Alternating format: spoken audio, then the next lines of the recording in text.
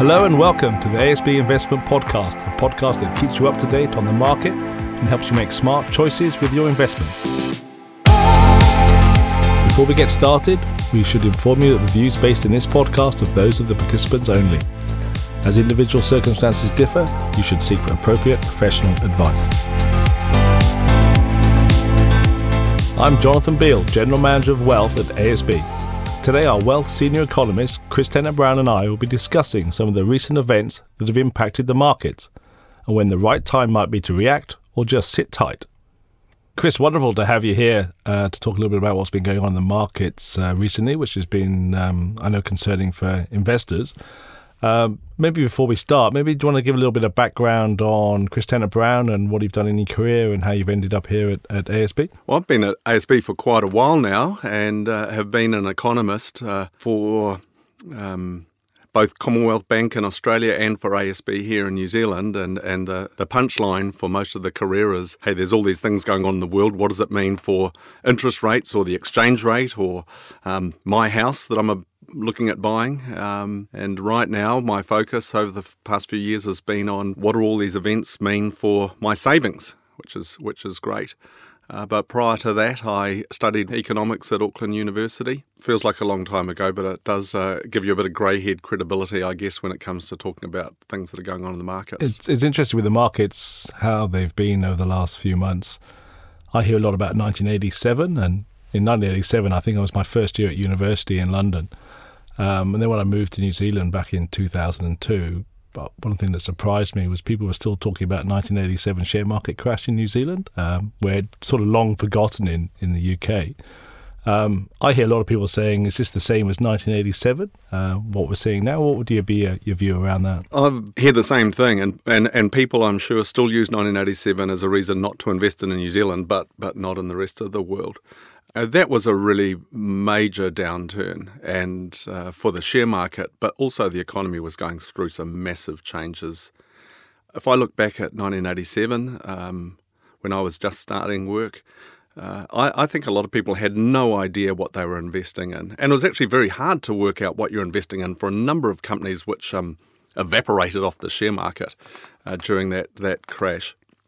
It was pretty severe. Now, if you look at the New Zealand market, it's very easy to understand exactly what all the companies that are listed on the New Zealand share market do. And they're all operating companies. It's not a whole lot of finance companies, a whole lot of property development companies. They're operating companies that we all know and understand. The Trade Me, Air New Zealand, Fletcher Building. They're all companies that we can see what they do in everyday life. And that's such a big difference to 1987. But it has had an impact on investor sentiment. I think we had quite a few other big crashes and corrections along the way, but 87 does seem to be the one that sticks out in people's minds. And every October, especially on the decade, the media does their bit as well by saying it's 30 years since 87 or whatever the number happens to be.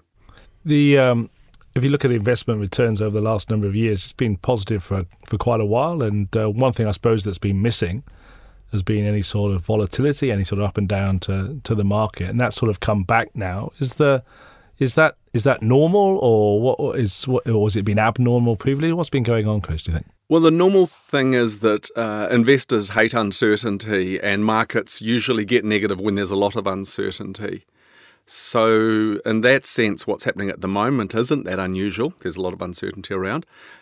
What is unusual is that we actually got through 2017 with all that same sort of uncertainty, yet it was a phenomenal period for investments. In fact, the US share market had the longest winning streak, 15 months of uninterrupted gains, when a lot of these things that we're worried about now were playing out. If I look at the last 10 years, it's actually been in a pretty good period for share markets, and there has been some uncertainty along the way. So I think the return of volatility, or basically the return of share markets dipping every now and then, is actually normal. And the abnormal thing was that we just could take everything in our stride through 2017. And just to give a bit of sort of perspective of what's happened in share markets and the fall, how does that actually? Is it as large as people are saying, or what's actually happened? Well, one of the things which is tough at the moment is it depends on what day you look at the markets. We've had some spectacular dips in late 2018, but we've had some spectacular bounce backs as well. At one stage, for example, the US share market was down around 20%. But on Boxing Day, it bounced up 5% in a single session. And so now, in the US share market, it's about 10% off the record highs that we set back in October. And that 10% dip is something that investors should expect to be happening reasonably regularly. If I look back over my career, we're literally in the dozens if I count the number of times share markets have fallen that much. When you start to get really big corrections, which we're not having right now, but a really big correction like the 87, the global financial crisis, well, hopefully those sorts of things only come along every decade or two. But a 10% decline over a quarter or so is more normal than people would think. And particularly when we've had such a good run of uninterrupted gains through 2017, I think it can be a little bit more uncomfortable than what it usually is. Is there a particular one thing that's been driving markets down, or is it a combination of things? What would you say to that? Well, a lot of the things we seem to find out these days come in the form of a tweet, which is something new about this current period of volatility.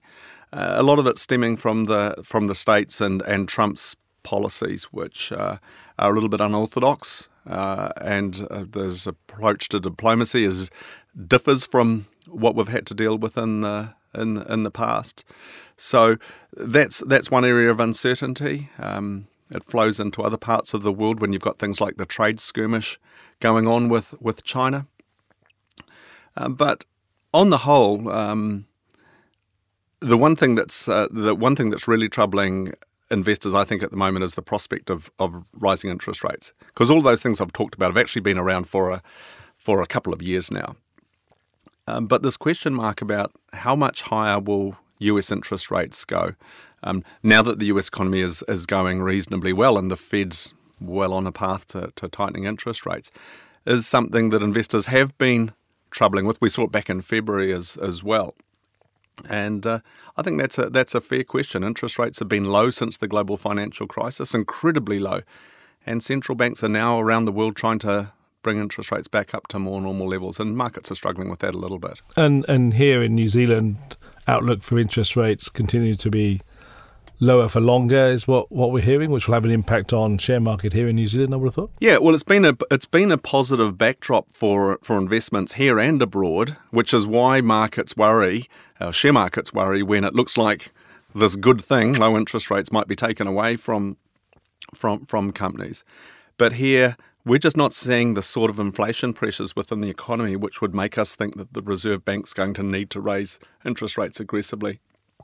So our central bank cut our official cash rate to a record low back in 2016. All other interest rates in the economy have been very low for a few years now, and we think that could persist for another couple of years. So that's tough if you're trying to make money out of a term deposit. But good news if you're a company. Most companies have a little bit of debt to fund their operations, and the fact that debt has been quite cheap and is expected to stay historically cheap is good news for our economy.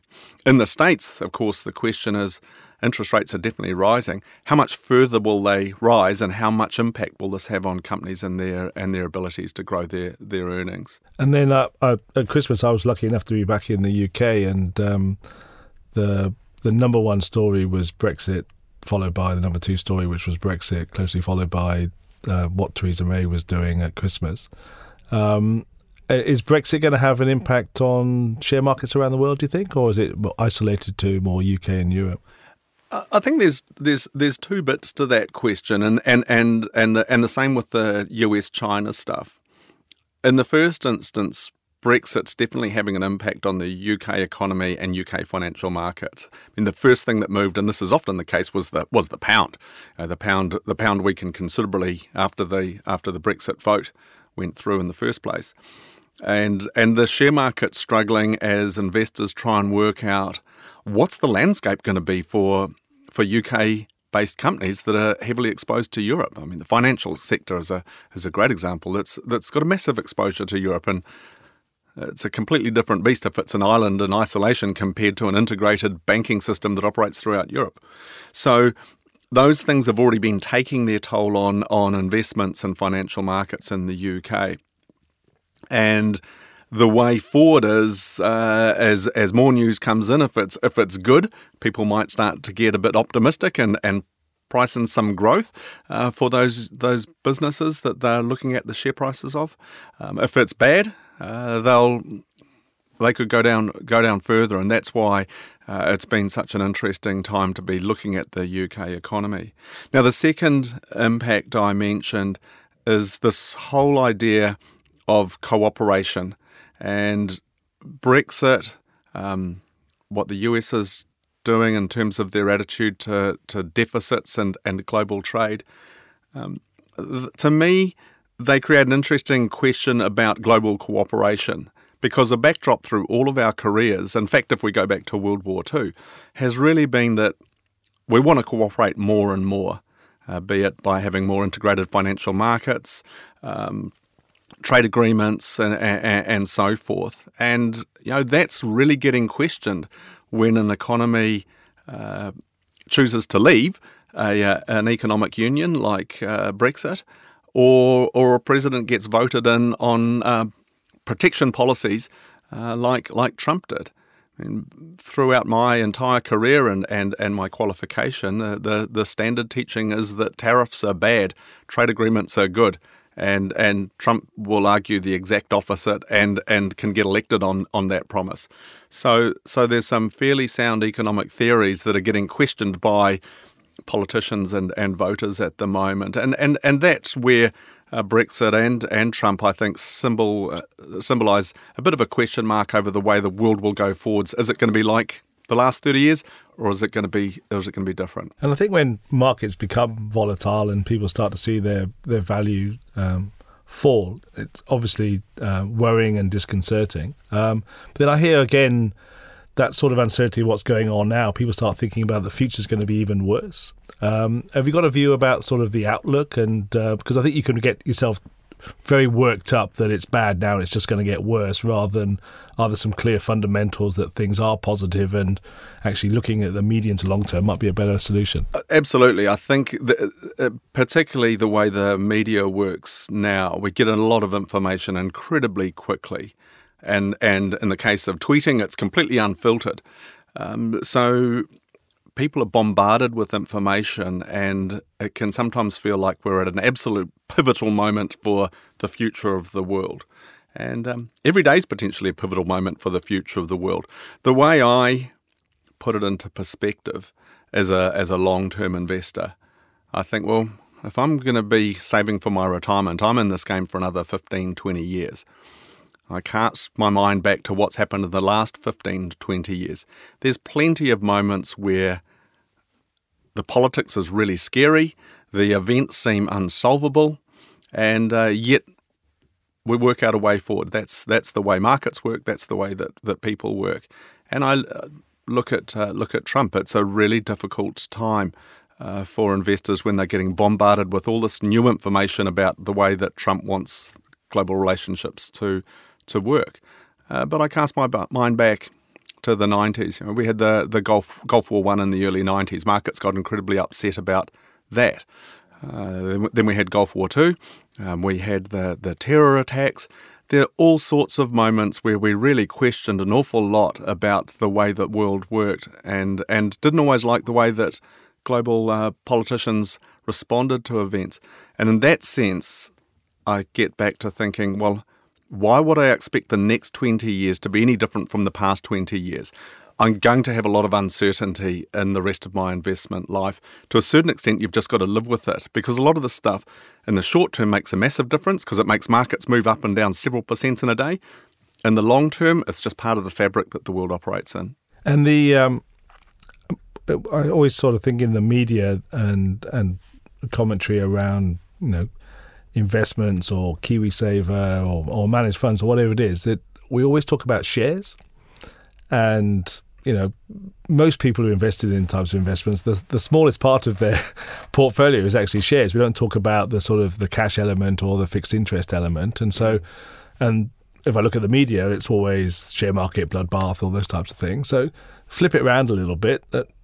Diversification and all that sort of way people manage money, that's a benefit today for doing it? Oh, absolutely. I think if there's anything over the last year or two that you take out of all of this is the evidence of the benefits of diversification.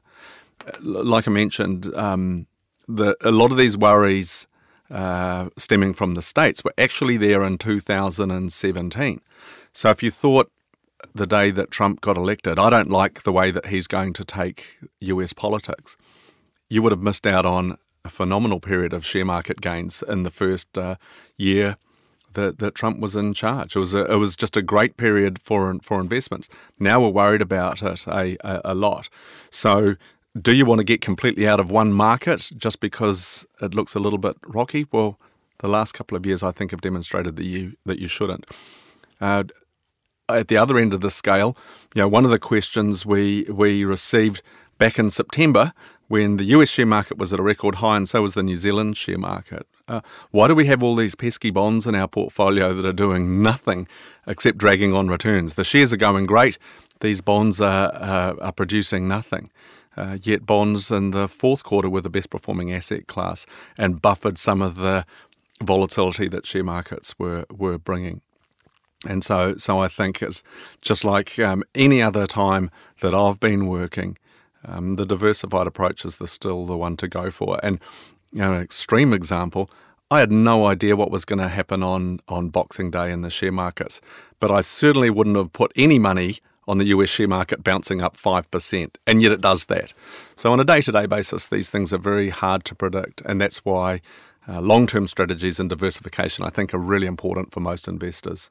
And if you're giving some advice to investors so what should I do in this current environment, what are maybe the couple of things that you suggest? I think my parents' and grandparents' advice to not read the newspaper when you're feeling a bit down is a really good strategy because there's a lot of news and a lot of it you can't do anything about and it doesn't make any difference anyway. And so if you ignore some of the noise, what do you focus on? Well, I think you just focus on your own long-term goals. We as investment managers expect this sort of volatility. We don't know what Trump's going to do next or what the Labour government's going to do next or who will win the next election. But we do know that markets deal with this sort of uncertainty over the long term, both share markets and bond markets. So if we're managing money with that sort of volatility in mind, the most important thing is that the timeframes that we're thinking about for these investment strategies to pay off match up with individuals' timeframes.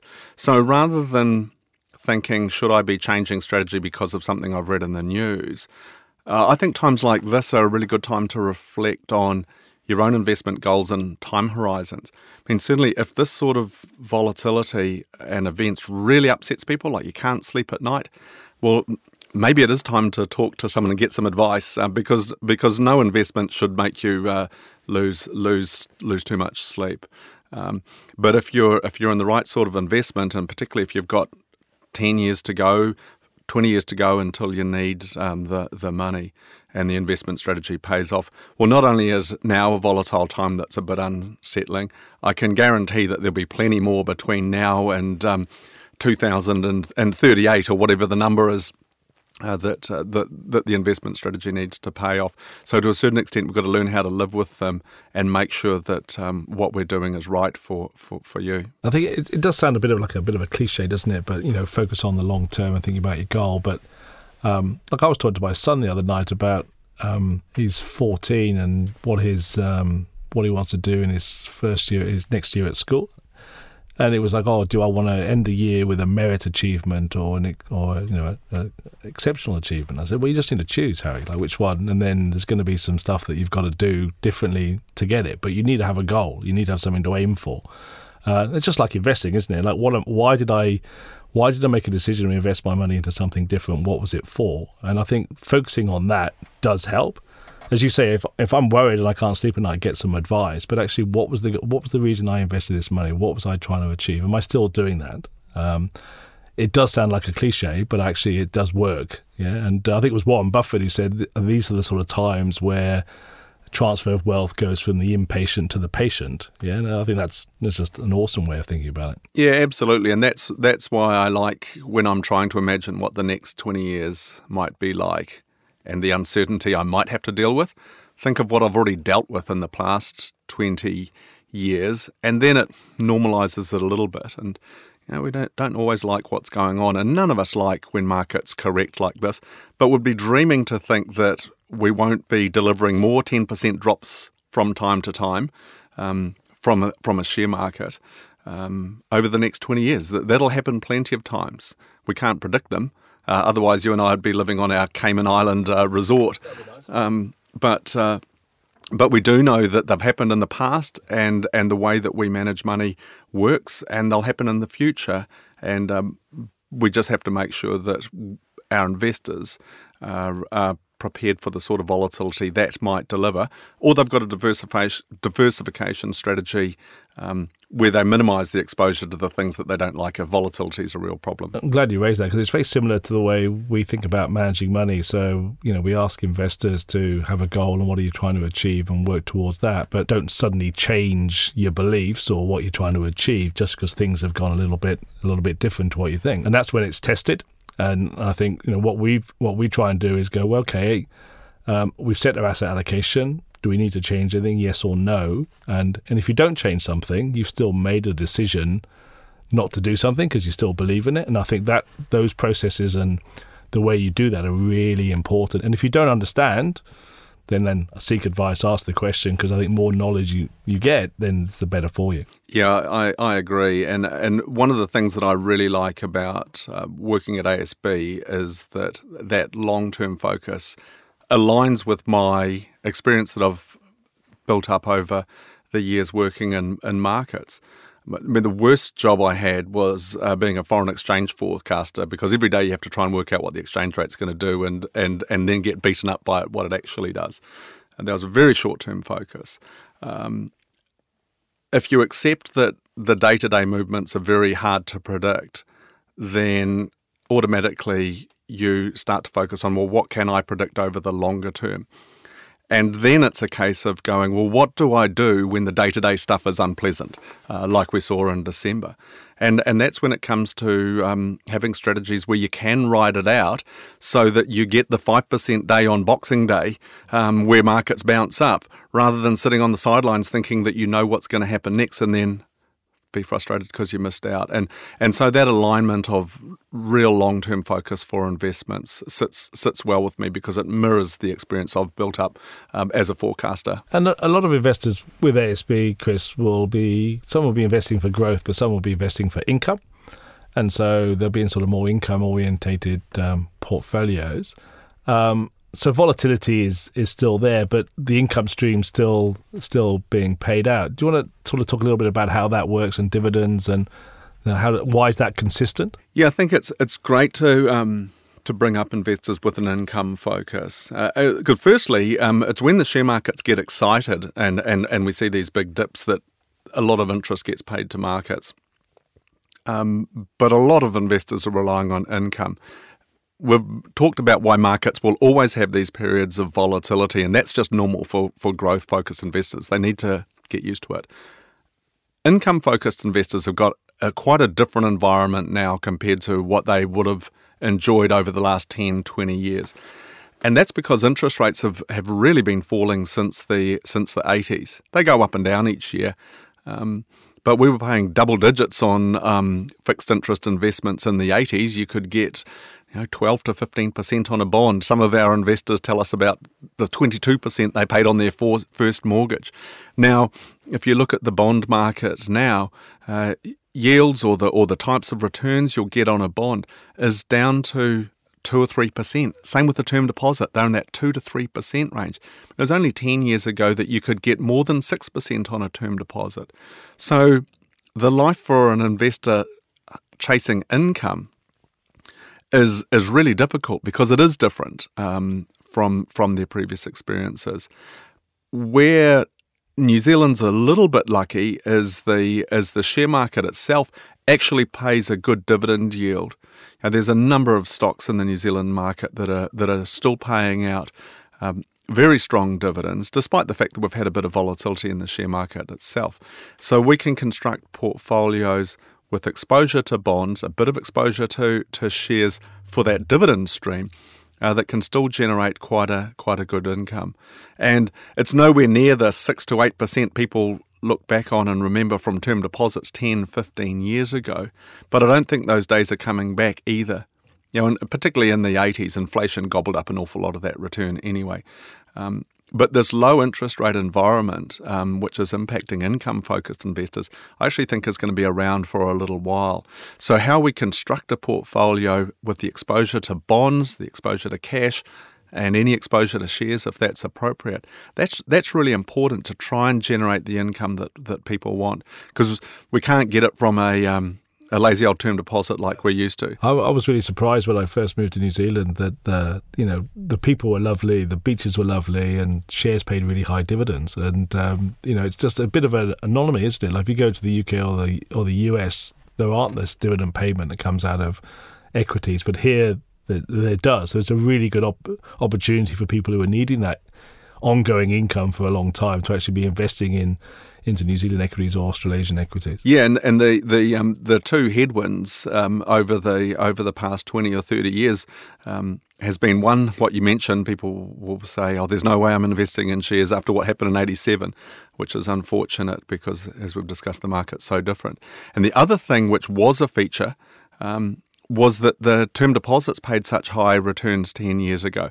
I remember at one point in my career, I thought I'd helped make what was a great New Zealand share fund for people to invest in.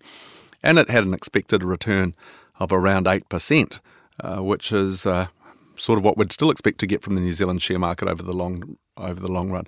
But people would rightly say to me, "Oh, I don't know whether I really need to do that. I'm getting 6.5% from my term deposit. Do I really need to take that risk?" And it does seem like a lot of risk to get an extra 1.5% and be exposed to shares rather than a term deposit. So now New Zealand actually looks a little bit more like the rest of the world with our interest rates being so low. And I'm speaking of term deposits and bond returns.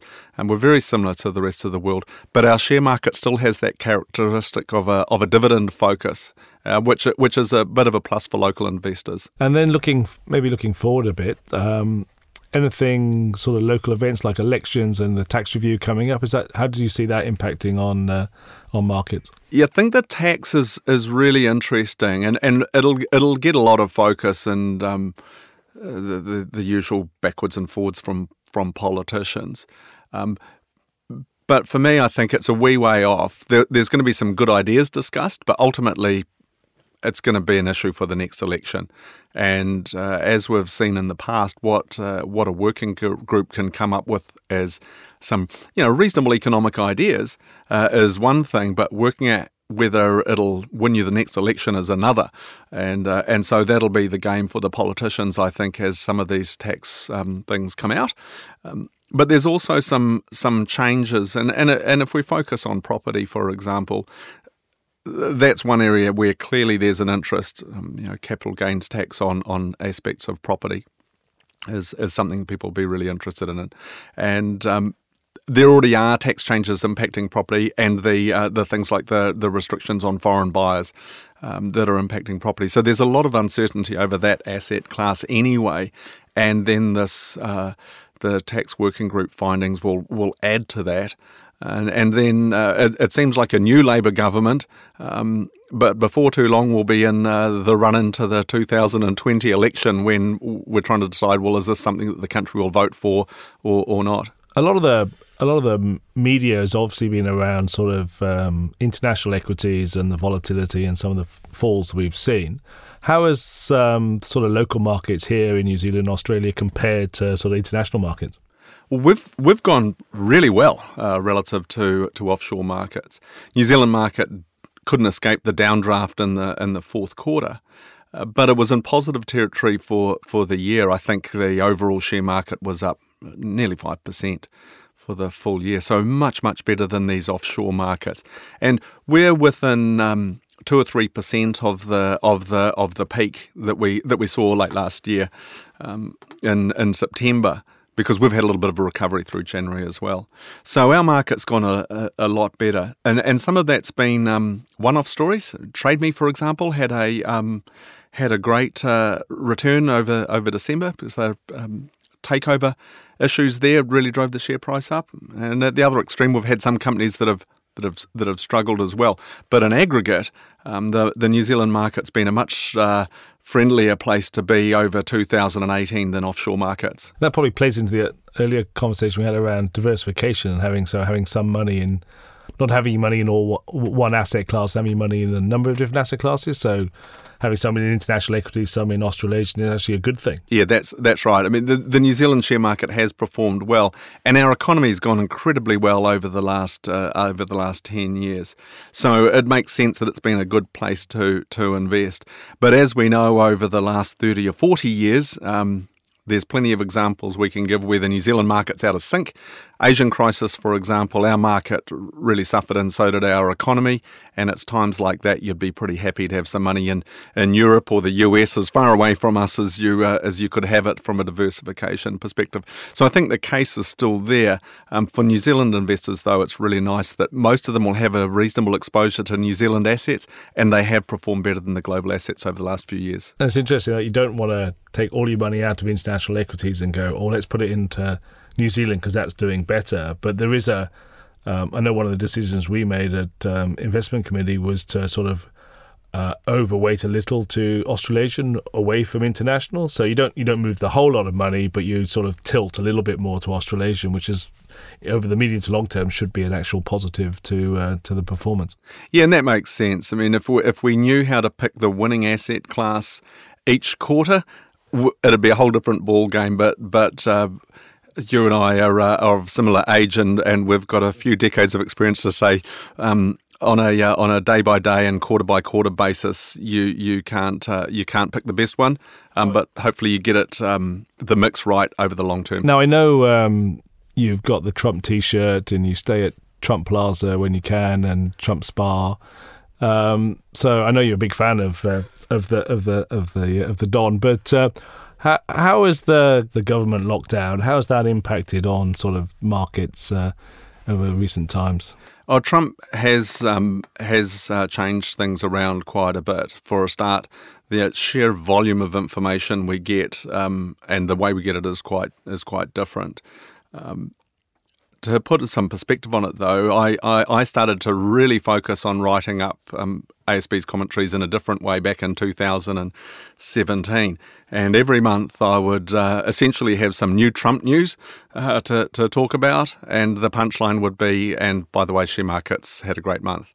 And that was the story right up until January, even though some of the stuff sounded pretty worrying. And then through 2018 it changed. We started to really get worried about a few things, including rising US interest rates in February, and then really focused in on Trump policies later in the year, with the real volatility we saw around the time of the US election in particular. So we have had to get used to that to a certain extent. But my advice to myself, as much as anything, but also to investors, is to a certain extent you've got to look through all of that stuff and focus on the fundamentals. How are companies actually going? What do they think of it? How are central banks interpreting a lot of the stuff that's going on, and what does it mean for their interest rate policy settings? And that's what I try and do. But it gets a little bit hard sometimes when you're getting such fascinating news feeds coming in. Brilliant. Hey, well, Chris, firstly, I'd like to say thank you very much. I've really enjoyed talking to you as always, and I suppose what I like about it is that you've got your sort of background in investments, but also your background in economics. Now you bring the two sort of worlds together and how you explain things in a real simple, easy way to understand. So hopefully the people listening to the podcast have got something out of this and have learned something, and really enjoyed talking to you. So thanks very much for coming along today. Thank you. Thanks for listening to this episode of the ASB Investment Podcast. If you have any suggestions for topics you'd like to hear, please contact us at podcast@asb.co.nz.